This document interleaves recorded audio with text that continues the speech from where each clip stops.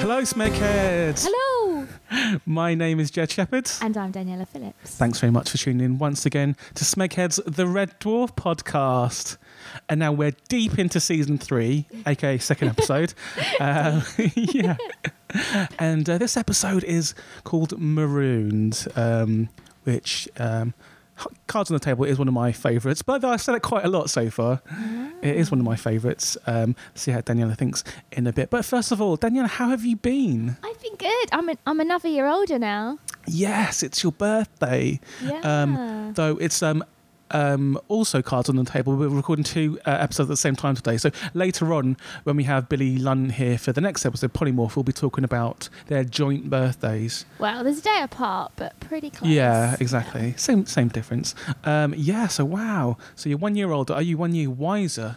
Probably 1 year less wiser. Wow. Yeah, I think so. It's getting to that stage already. Yeah, it's all going backwards now. Which was the last episode. Yeah. Nice callback, Daniela. Nice segue. So what have you done in the last week since we've... I've been hanging out with some otters on my birthday, Well, which that's is pretty cool. That's your dream thing to do. Yeah, otters are my favourite. So, yeah. And were there any owls there as well? Yeah, there was loads of owls. That's cool. There was a badger hibernating. I'm not a fan of badgers. Oh, no, they're cute. They can go straight to hell, badgers. They're demons. They're little demons in the ground coming out and hurting people. They were hibernating. You could see them snoozing away. They looked really Hibernating, cute. plotting is what I call it, Daniela. Never trust a badger. You've heard me say that quite often, haven't you? Well, a badger's never done me wrong, so... Just never trust one. Okay. Never ever trust a badger. Also want to say thank you very much for everyone who's subscribed recently. We've had a massive influx of new people listening and telling us that they're listening on social networks and stuff. So, yeah, I can't believe it. Thanks, guys. Thank you very much. I won't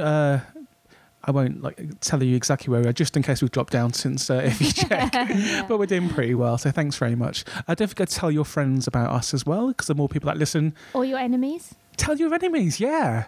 Because that will get them back. That will show them, won't it? Yeah, force them to listen to our podcast. Any enemies out there? You guys suck. What have I been doing last week, Danielle? Thanks for asking. Well, I've been sick. I've still been sick. Oh, sorry. I was sick over... Yeah. I was sick over Halloween, which isn't great. Well, it's your fault for being horrible to Robert. Robert the possessed the doll. Yes. Yeah, he's kind of cursed me. Wow. As soon as... wow. What? Just mentioned Robert the possessed doll and my microphone started moving of its own accord. That's spooky. Wow. Thank you, Robert. That was actually quite spooky, genuinely. So I've been kind of bedridden, just watching horror films the whole time. I lost my voice for a couple of days, which worried me about doing this podcast, but it's back now and sexier than ever. Yeah, I was going to comment on that. On a scale of 1 to 10, how sexy, Daniela? 7. 7's pretty high. Is that up from what number? From 4. Wow. I need to get sick more often. One more turn and I'll be 10. So let's get straight on to this great episode. It's called Marooned. And this is one of those episodes where at first glance, nothing much happens. One of those episodes where you think, wow, why didn't they spend any money on this? Because it's all set in one room, basically. And if you are thinking that, then you've completely missed the point of the episode, because it's not... Sometimes the action is the kind of the good stuff, and you do want to see action in a sci-fi sitcom, I guess. But you also want to develop your characters. You want to see them interact with each other without the kind of bells and whistles and all the explosions and stuff, because that kind of distracts from the kind of humanity side of it, the human side of it. And I think this is one of the episodes, one of the first episodes, that kind of develops pushes their friendship onto a new level. I find. I actually thought Rimmer was quite a decent character in this episode. Oh, he's great in this. Yeah, I quite liked him, and I think Dave doesn't come off so well in this episode. He definitely doesn't. No, this is totally... I'm Team Rimmer for this episode, totally. Let's get into it. Let's get into the nitty-gritty. So it starts off Marooned with Holly saying, abandoned ship. This is not a drill. This is a drill. Cue drill noise. And again, when I watched this when I was little, that was the funniest thing I've ever heard in my life. Okay. I was shouting out in the school playground all the time. I find this Holly a bit annoying. Well, she's just doing at the moment she's just doing a Norman Lovett impression, which I'm pretty sure if you kind of told her to do, because her stand-up around this time she was very deadpan, but this is essentially a Norman Lovett impression. But not as good as him. No, because you can't really. I mean, she develops her character a little bit better, probably in season 4 when she kind of hits her stride. But yeah, I think she's quite funny in this. And she explains that there's a black hole, and she's only just noticed. And in fact, there's 5 black holes, and they're a bit like buses where you wait for one and 5 come along. Which, as you work in transport, Daniela, is this true? Do you think where you're waiting for one thing and 5 come along? I can't really comment. I don't work in transport operation. I work on. You must hear it on the grapevine that this thing. Not really, no. Well, yeah. So there's loads of black holes apparently. So the crew are basically jumping ship, and they're taking their belongings onto Starbug and Blue Midget. Actually, they're splitting it up. Hey, Blue Midget. Yeah. Your favourite ship's back. Yeah. And one of the things Rimmer, just in case Red Dwarf blows up or something, they're taking all their prized possessions aboard. So Rimmer is taken on a wooden chest, which is made of camphor wood and contains toy soldiers and also $24,000 in cash. That's basically my dad's 2 favourite things. Cash and... Toy soldiers. And cash. Cash and toy soldiers. Why toy soldiers? Yeah, I was never into that. My dad collects them. Does he Since really? He was a child, he's got hundreds of them. Now maybe I see thousands. where the kind of Rimmer connection comes into that. He has hundreds of thousands of toy soldiers. Not hundreds, maybe Just thousands. Wow. Yeah, toy soldiers. That's interesting. That definitely that's another layer of Daniela revealed. Yeah. When your parents come in, I kind of want to quiz them left, right, and centre. Do it. About your childhood, and I want to. I might field some questions from the Red Dwarf forum as well. Or like, how many baths did I have or something? No, I'm not going to ask that, Daniela. You sicko. No, baby question. Okay. So they're loading up Starbug, and Crichton. He mentions that Blue Midget is loaded because Crichton and Kat are taking Blue Midget, and it's very interesting. Yeah. Why? Obviously, they're going to have to speak to each other. Well, you'd think so, wouldn't you? Coming on to that, because if you remember last episode, I have this very weird theory that Crichton and Kat are the same person. So it's very strange why they'd be separated from the 2 people that would kind of notice them. Anyway, let's see in this episode if they ever speak to each other. And remember this. Let's see if they speak to each other in this entire episode. Right, okay.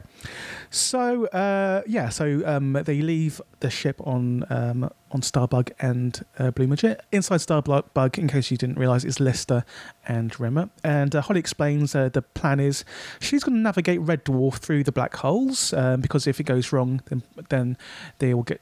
Red Dwarf will be basically destroyed and compacted into the size of a pea.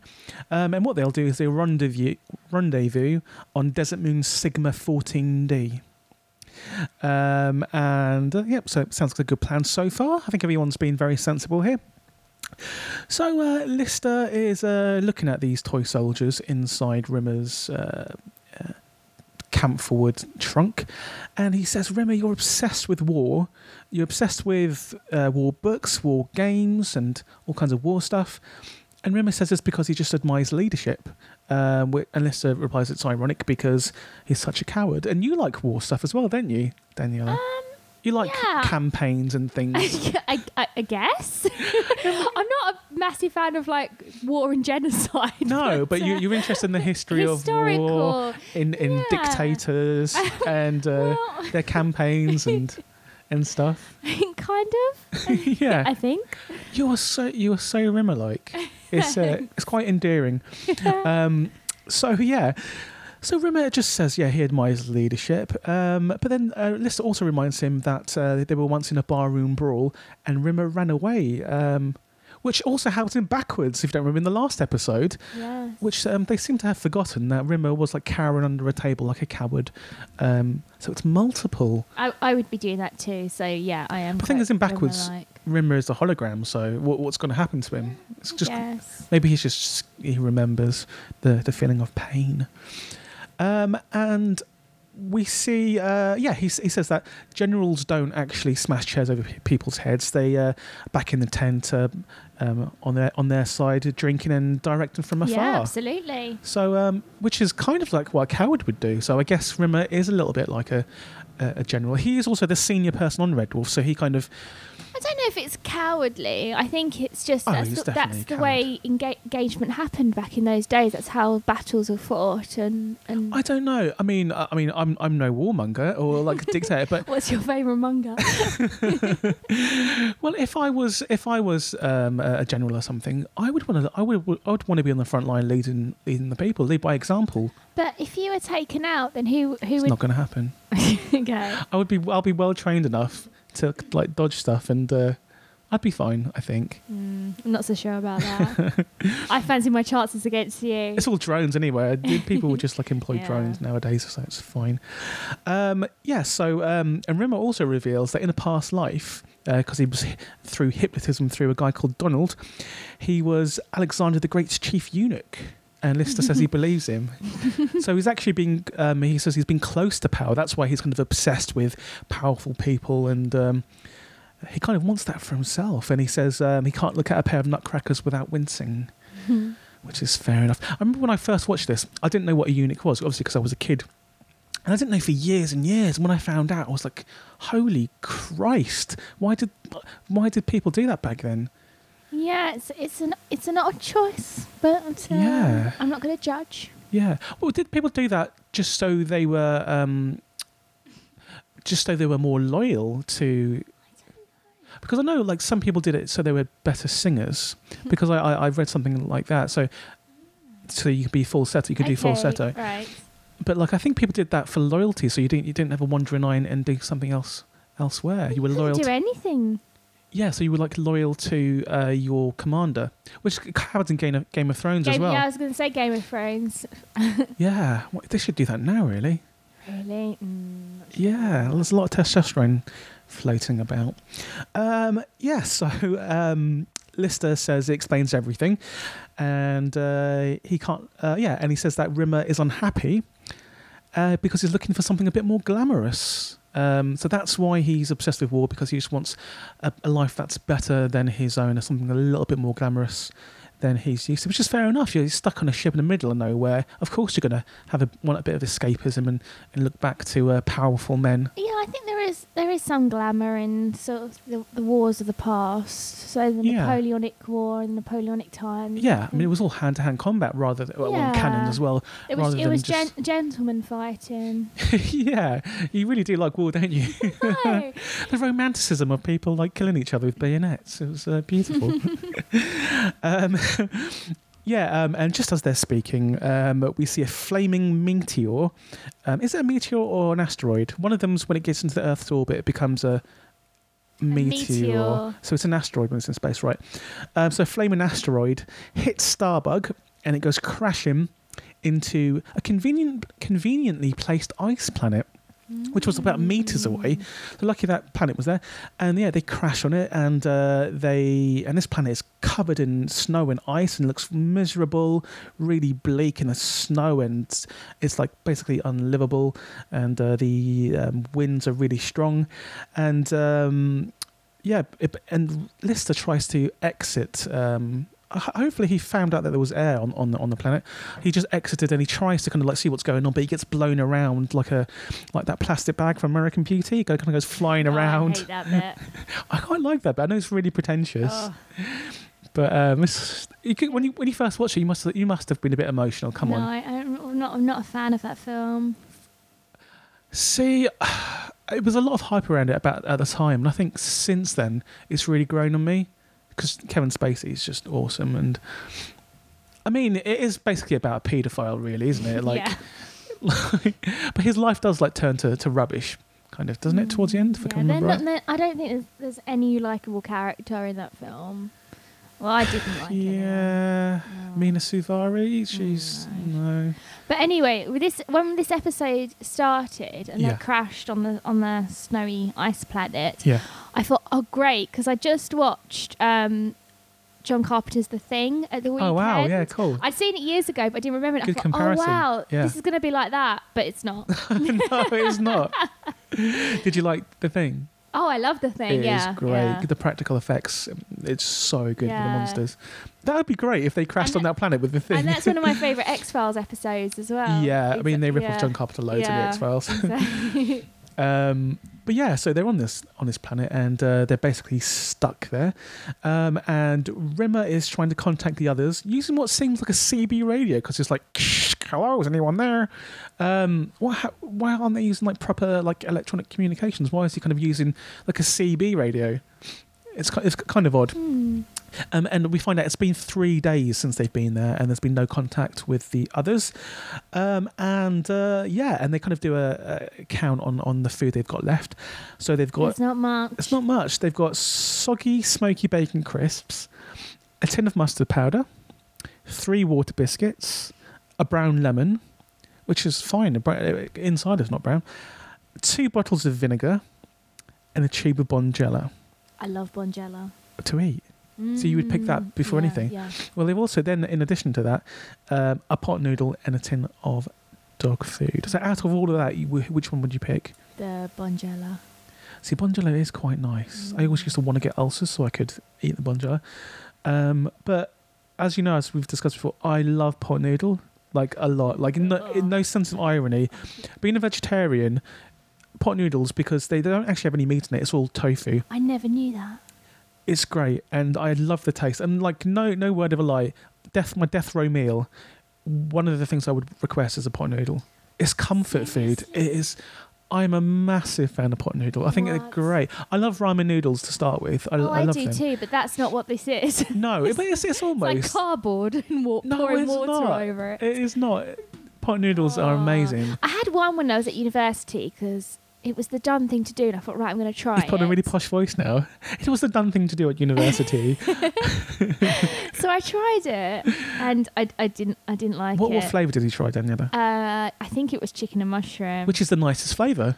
But it's up there. I didn't understand because food wasn't that expensive. So I just thought, why would I put myself through this? I just ate normal food. Because it's convenience, but also it's to me it's comfort food. Because every time I used to be like sick or just feeling unwell or down, have a pot noodle, cheers you right up. That's a can of Heinz soup.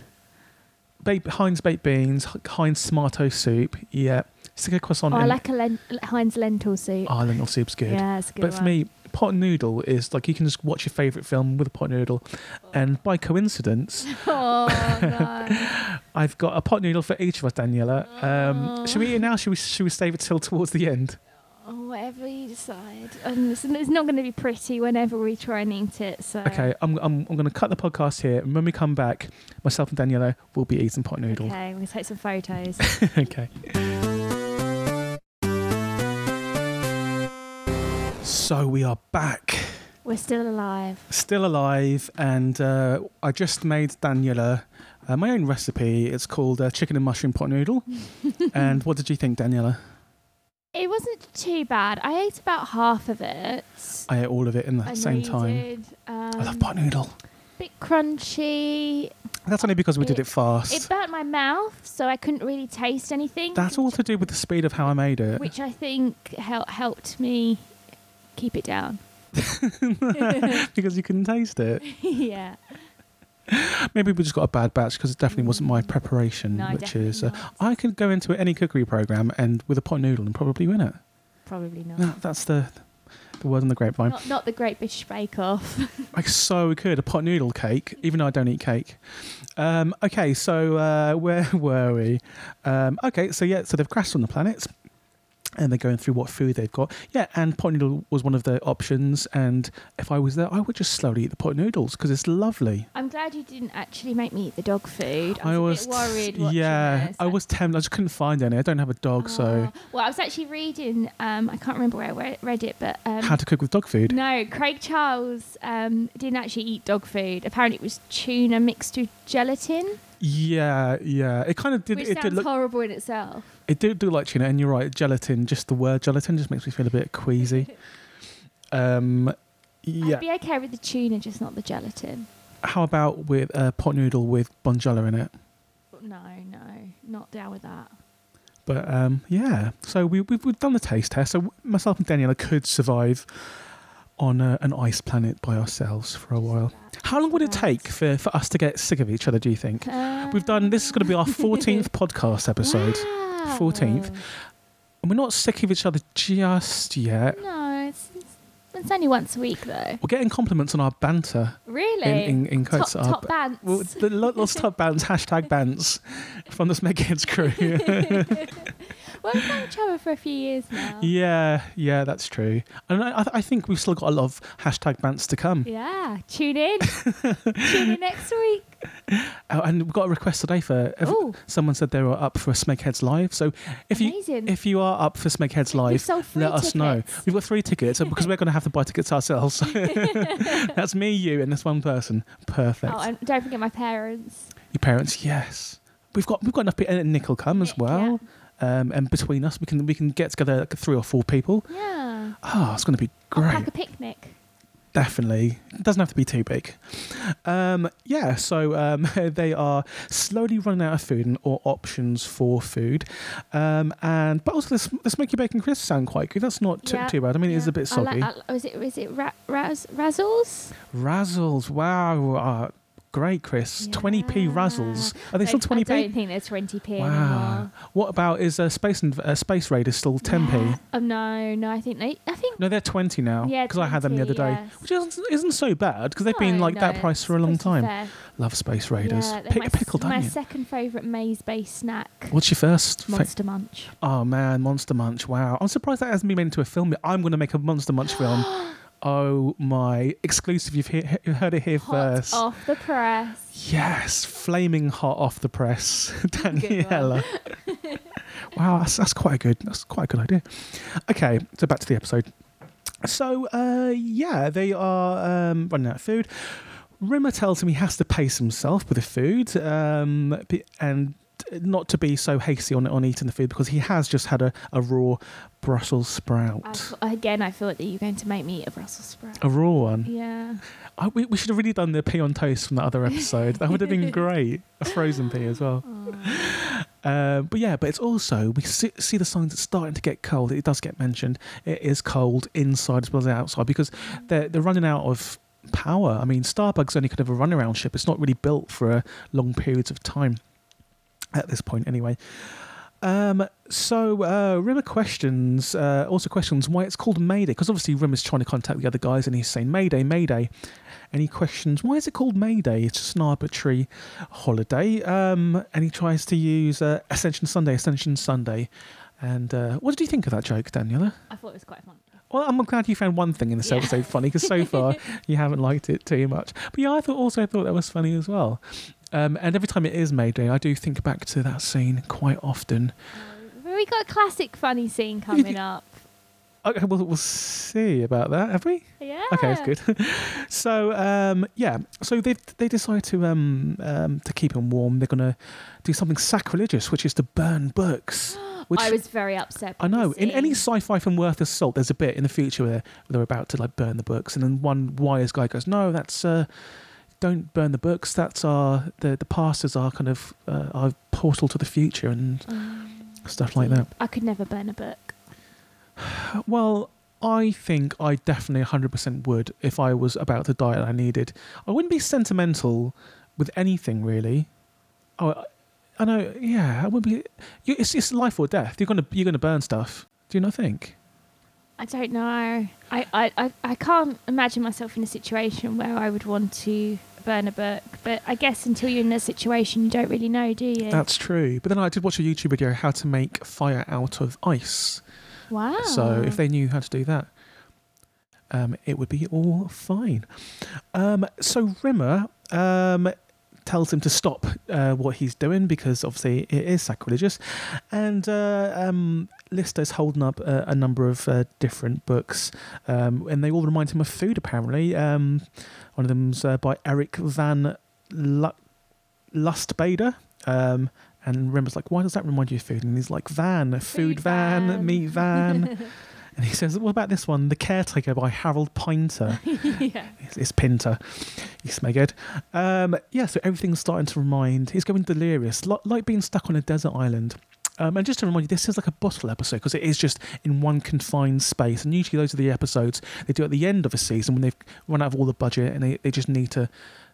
They're contractually obliged to make an episode, so they just do something without the special effects. It's quite a strange second episode. Yeah, I'm pretty sure this wasn't this isn't the right order how it was originally filmed in, which is why they kind of refer to things that they should already know, really. So Lister says, well, Rimmer, take my mind off it by talking to me, just nothing about food. So he says, Rimmer, tell me how you lost your virginity. And hang on, there's been about 4 different episodes where he's told that story. I know. Like, holy moly. How many times can they talk about losing their virginity? I know, it's like almost every episode. And Rimmer was like, oh, well, it's been too many.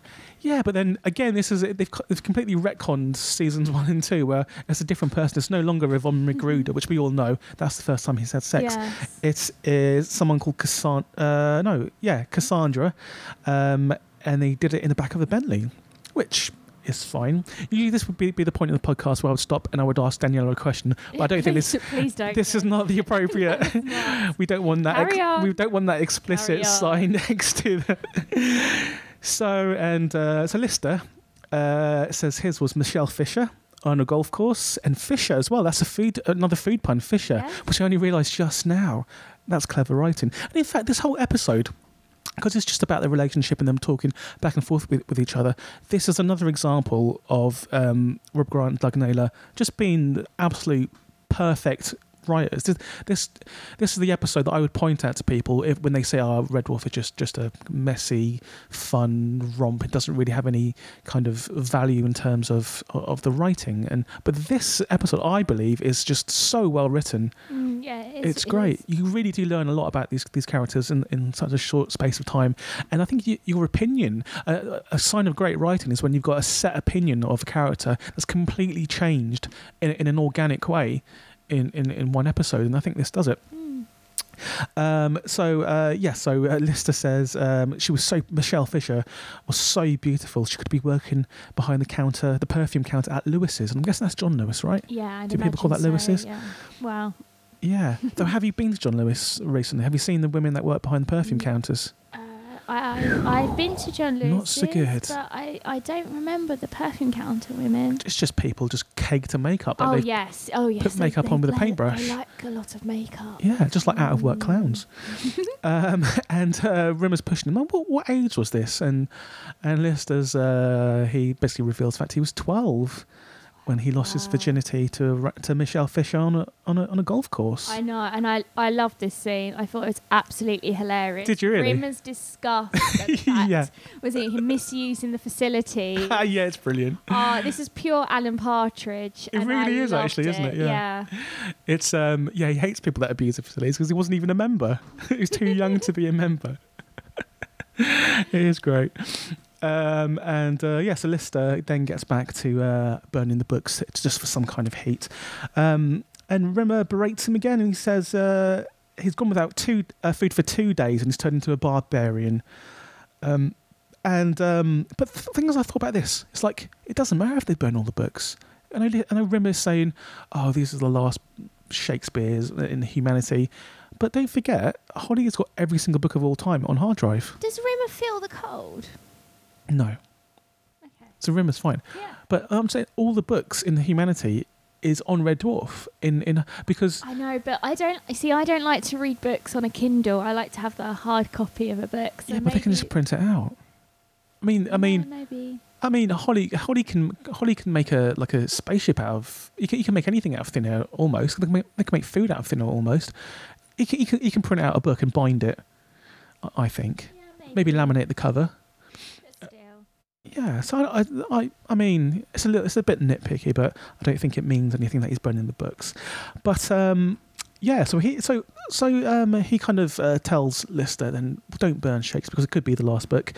And Lister's like, well, you might not have I don't think you've even read it. And he goes, well, I've skimmed it. And he goes, he tries to quote Richard III. And he does a really bad impression. Yeah, he does that famous now speech. Now. That's my favourite Shakespeare play. Fact. Is it really? Yeah, Richard mine III. is just very obvious as Hamlet. Oh, that's probably my second. Yeah, it's just lots of violence, and Hamlet's awesome, and he's got a crazy girlfriend who commits suicide, and he's just aloof. Yeah. And I just love it because he's just trolling everyone because he's pretending to be mad just so we can find out what's going on. But actually goes mad. kind of goes mad in the process, and people are just trying to trick him into kind of find out if he really is mad. And there's Rosencrantz and Guildensterns in the mix as well, and Polonius. Oh man, Hamlet is awesome. Yeah, I saw it recently with Benedict Cumberbatch. Oh wow, that's been so good. What, Hamlet? Yes. Wow. It was okay, but I must say I saw a Jude Law production of it about 4 or 5 years ago, and that was better. He was better than Benedict. Who played Ophelia? Is anyone famous? No. That was the problem with the Benedict Cumberbatch cast. I think they'd spent so much money on him, but the rest of the cast were very average. Oh, really? Nobody famous, nobody that really stood out. Oh, wow. How was Polonius? Poor. Wow, because he's always an interesting character. So Rimmer just tries to kind of pretend that he is well read, but obviously he really isn't. And then the next scene we see them burning the Shakespeare in the oil drum that suddenly appeared in the middle of Red Dwarf. Then we also see Lister about to eat the dog food. He's hovering with the spoon to his mouth. That tuna and gelatin. It was a good shot, though. It was, yeah. And even though I would know it's not dog food, I would still be a little bit I was retching, and I was really worried because last week you said you're going to make me eat what was in the episode. So, I mean, my notes here is just tin dog food. Nope. Not happening. Would you have at least tasted dog food if I brought? No. See, what I was trying to find, I was trying to find dog biscuits because they're. How is that better? Because the humans can eat dog biscuits as well, but they're just made specifically for dogs. Humans not. Because I think it's just normal, just without sugar. I think it's just Yeah, but it just had the word woof on it or something, maybe. I don't know. It's like a rusk. Oh, I love rusks. So he eats the dog food, and then he also says now he knows why dogs lick their testicles to get rid of the taste of the dog food, which is another one of those jokes that I stole from Red Dwarf, and I would tell to anyone who would listen to me when I was younger. I stole so much from Red Dwarf. Unbelievable amounts in stories I did, in like just talking to people like friends I met. I'd just drop in a few lines from Red Dwarf, and like most people probably don't remember lines from Red Dwarf, so I was pretty safe in stealing this stuff.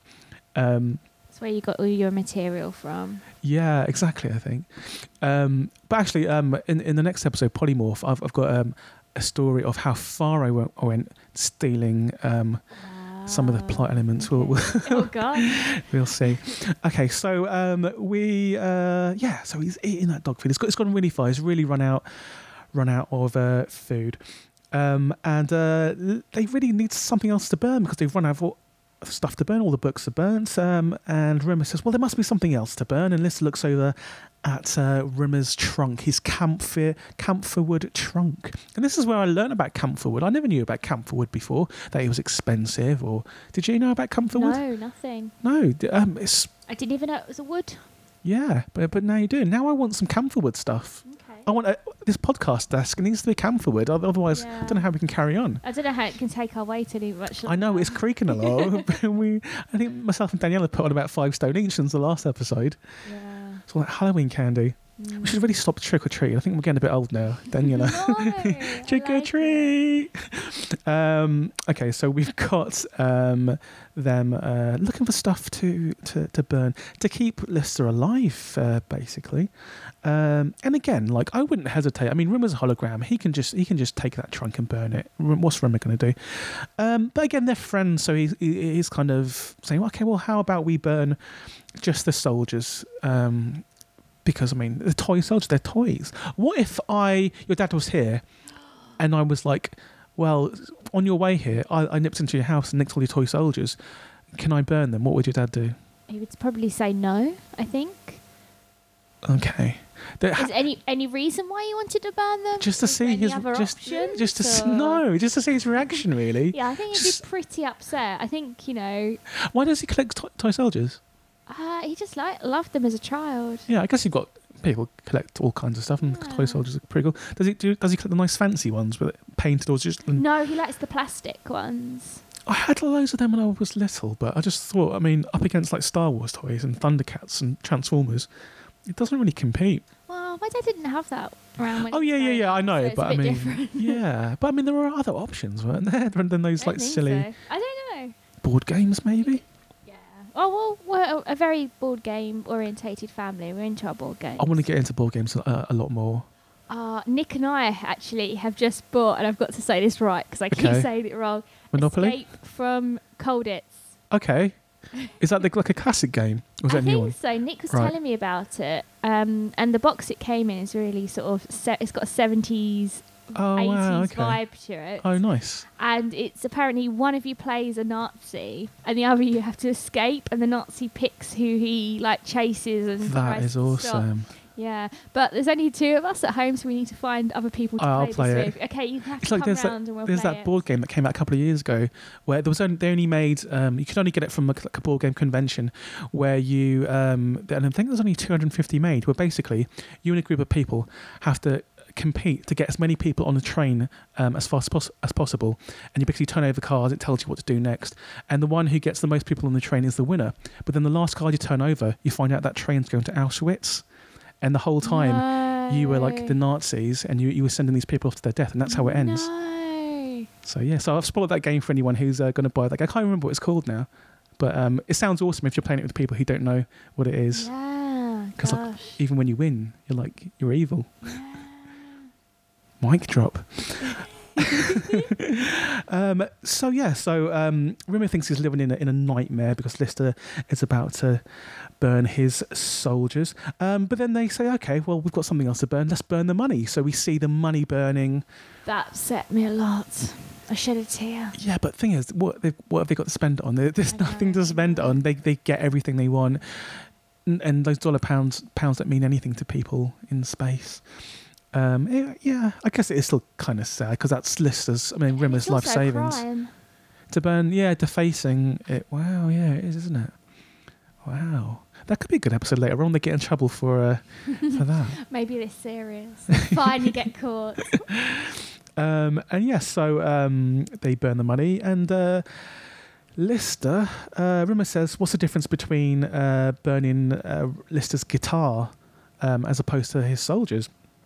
And Lister says it's his lifeline. He can't burn his guitar because it keeps him sane when he's lonely. And he also says that he has no education because he went to art college. Mm-hmm. And here at Post Pop, we're surrounded by art colleges. There's like 3 art colleges around here. And parkour. And there's a parkour academy as well, which is, I'm going to join and I'm going to be jumping around all over the place. Parkour. The next time you see me, you'll be like, where's Jed? And I'll be jumping off a balcony somewhere. Parkour. Is that what you have to say when you're running around? Parkour. Parkour. Would you be good at parkour? No, I'd be terrible. But if you're just the person that just shouts parkour every now and again, I'd be awesome. And that means that'll tell people when to jump off a building. Parkour. Have you not seen The Office US? I have, yeah. Have you seen that parkour episode? Yes, I have, yeah. Classic. Wow. I always think I'll be good at this stuff, but I know I'll just kill myself. I'll just break both my legs and both my arms. Lister says he can't burn my guitar because it's part of him. It's what keeps him sane. But then he concedes, fair enough. I'll burn it because I'm the one that needs the heat. So he says to Rimmer, well, can I play at least one last song on it? And Rimmer's like, yeah, of course. So Rimmer goes, I'll just go outside, and then Lister does a rendition of She's Out of My Life. Is that Michael Jackson? It is, isn't it? Yes. I don't know whether to laugh or cry. A lot of music in our episodes. Beatboxing in the last one, new rapping. Yeah, I'm an awesome rapper. Wait till we release the Smegheads album. Yes, just in time for Christmas. Just in time for Christmas. They'll have me singing that, you rapping, and there'll be some other stuff on there as well. Us singing the Red Dwarf theme song. Mm-hmm. Oh, God. Smash it. So he goes outside. And obviously, this was Lister's evil plan as well. And this is unlike Lister, because usually you can kind of empathise with him. They kind of spar and they kind of fight with each other. But deep down, they love each other. This is some low-down, mean, dirty stuff now, what he does. He goes and he gets his guitar and he does the outline of the guitar on the back of Rimmer's camphor trunk into a guitar shape, cuts it out with a handy hacksaw that's there, and hides his guitar in the cupboard.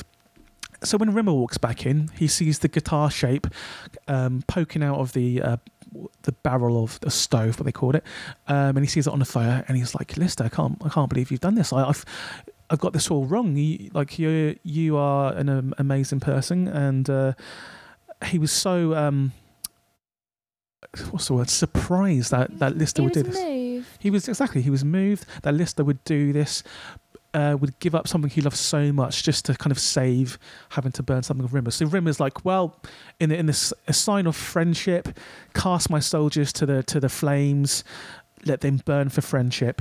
I found this scene really upsetting because I could imagine my dad watching this.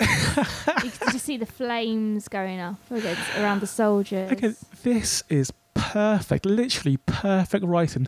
I think in the entirety of Red Dwarf, this scene for me is some of the best writing, and it's one of my favourite scenes in the whole of Red Dwarf, because you know what's going to happen, and you know at some point the world's going to be uncovered from Rimmer's eyes, and he's going to find out, and it's just like the tension of when it's going to happen. What's that smell? Exactly, and he's like, camphor wood. Your guitar was made out of camphor wood. And Lister's there with his head in his hands, like, oh no. And then like Rimmer further puts the nail in Lister's coffin by saying, that was the only thing my dad's ever given me. You never gave me anything. It's heartbreaking. That's why this makes this scene so moving and just utterly brilliant. It's just an amazing piece of... Also, shout out to Ed By, the director. He knows what he's doing. He directed this episode perfectly. I mean, there's some dodgy green screen right at the start of this episode with space. It just looked like a studio, which it was, of course. But this is some great writing in the scene. So he said, Rimmer said Lister's made the supreme sacrifice.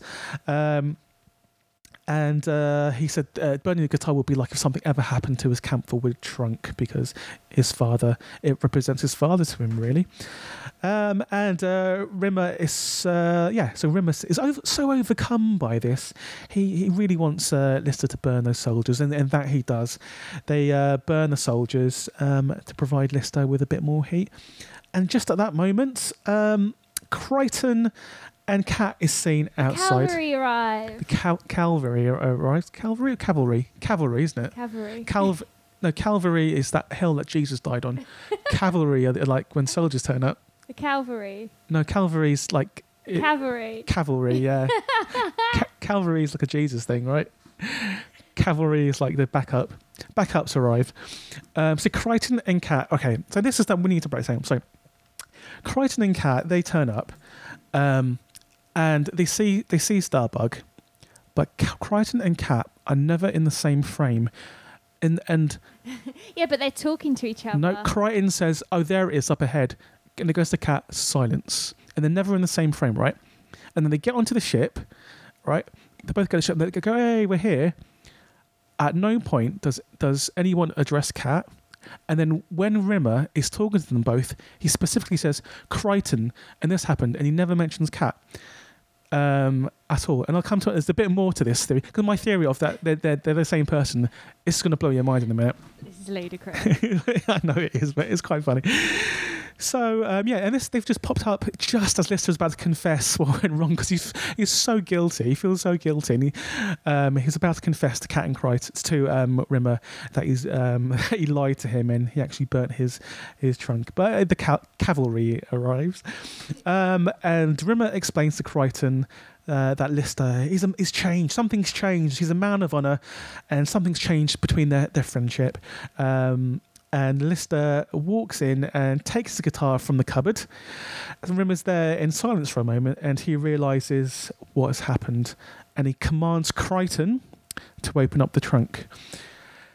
And then next, and this will really back up my theory that Cat and Crichton are the same person. So at that moment, right, in the room is Crichton, Cat, and Rimmer.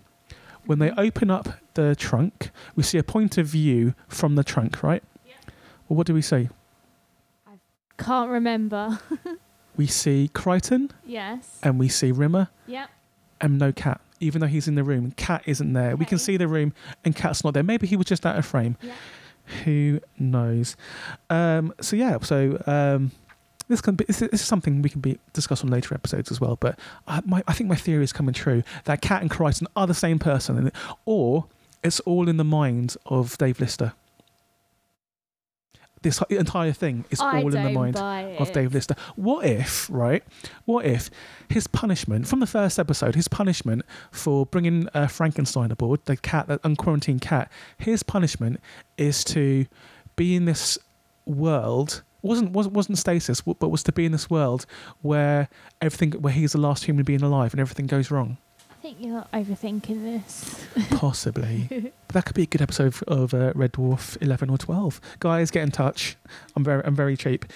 Okay, so he then tells Crichton to get a hacksaw, as is going to do to Lister what Alexander the Great once did to him. Oh. Dun, dun, dun, dun, dun, Good dun, ending, dun, dun, good dun. ending. Strong ending. Strong ending. And a strong ending to a strong episode. So what are your initial thoughts, Daniela? It was okay. I think I was a little bit disappointed because, as I said, I saw the Thing recently, and I was expecting it was going to be the Thing type episode. I was expecting some sort of menace or tension in there, not just the lack of food. But I think it would have been quite cool if there was something outside trying to get in as well. It would have ramped up the tension a little bit. Exactly. But yeah, no, there was bits of it I really enjoyed. It was a good episode. It wasn't a great episode, but I thought it was a good episode. Yeah. So let me blow your mind now, Daniela. Do it. That ice planet they were on was Earth. No. Yes. So their mission is to try and find Earth, but that is Earth.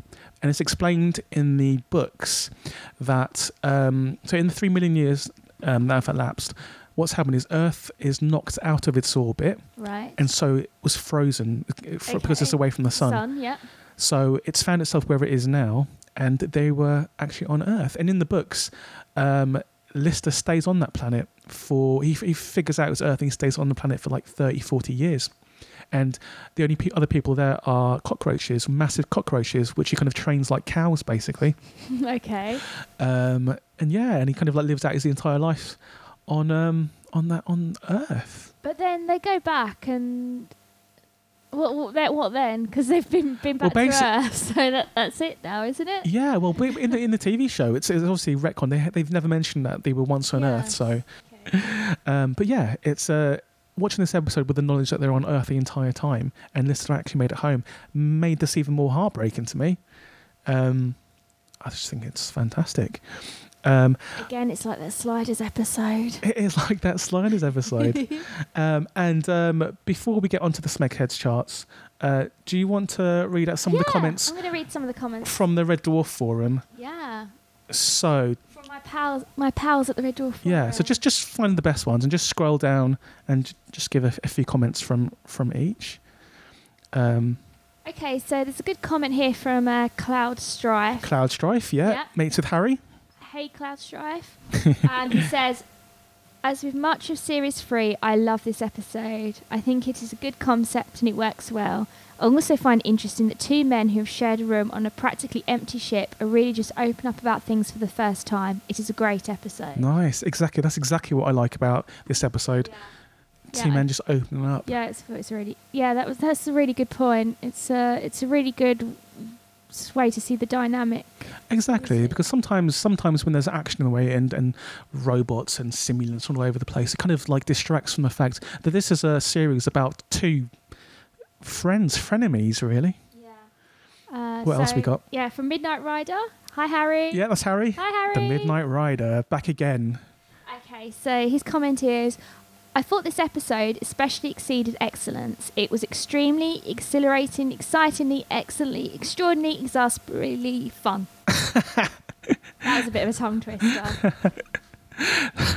Thanks very much, Harry. It was definitely fun. Yeah. Pembers. Hi, Pembers. What you got to, Pembers? What's Pembers have to say about this? He said it was a very good episode and one of my favourites. Good man, exactly. Yeah. I agree. And then he's also followed that up with one possible question for you. Right. Does his behaviour with cutting out the wood from the trunk paint Lister in too negative a light? It's quite a smeggy thing to do, especially after the sacrifices Rimmer has made for him. I think that's a really good point. It is, and it's a very, very, very smeggy thing to do.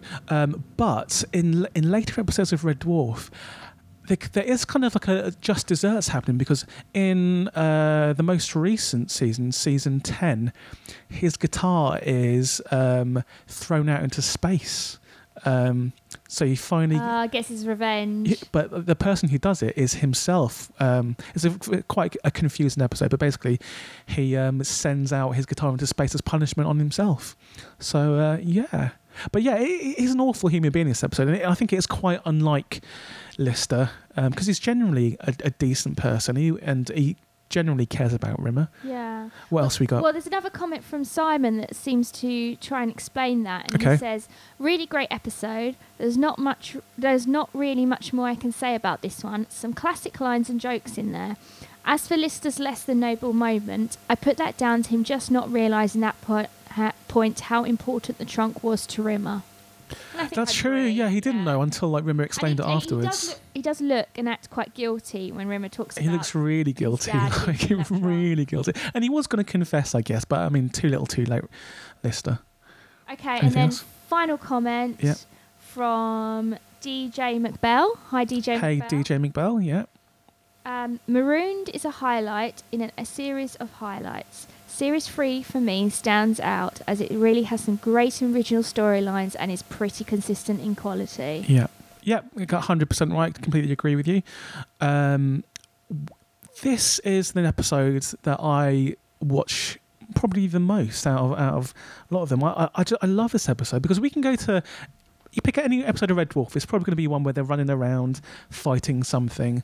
But this kind of episode just. To me, it means a lot more. Yeah, you said before that you like the talking. I love the talking ones. Yeah, the dynamic between the two characters rather than the action. Exactly, I just love it, and just like the set pieces in this, the kind of the stuff about the campfire and the soldiers and the books and the fire. It's just and the dog food. Oh, there's so many good little set pieces in, and it's all to do with talking. This is almost like a play.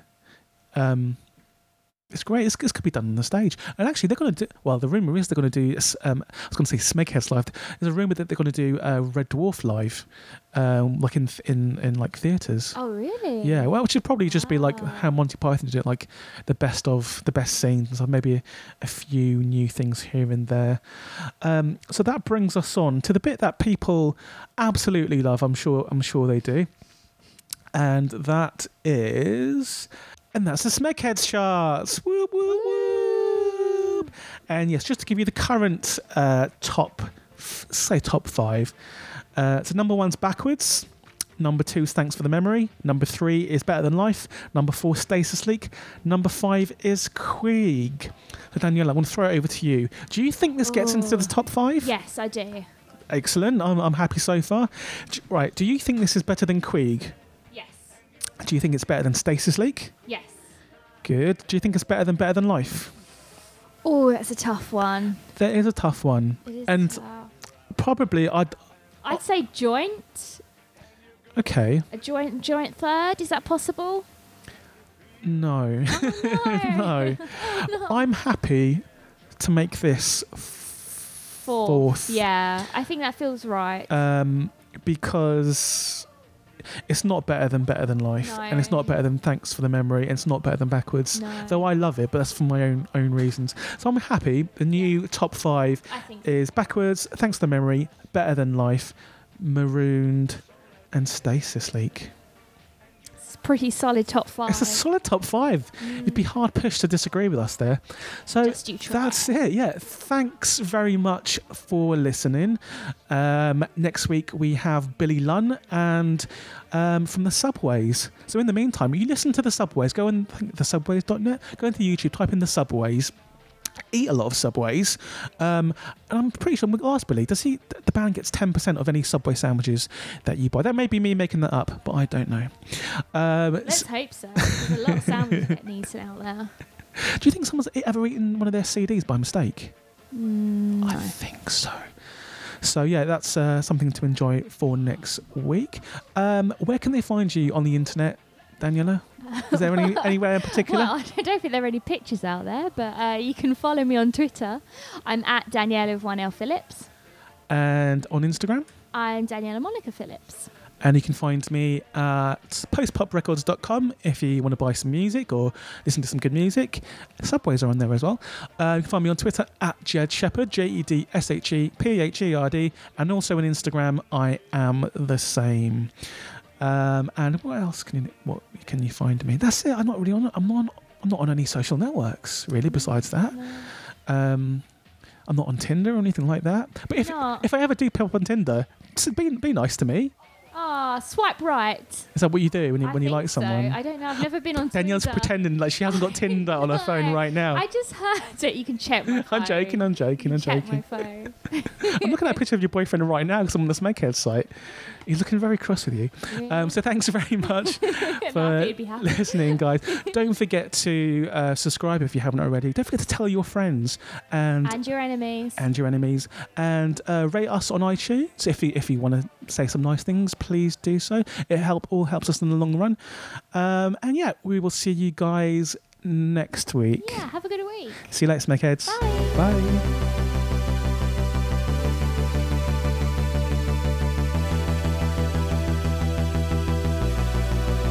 Thank you for listening to Smegheads, the Red Dwarf podcast. Smegheads is a production of Post Pop, and you can check out the show notes and other stuff at postpoppodcasts.com/Smegheads. Don't forget to subscribe and tell your friends. See you later, Smegheads.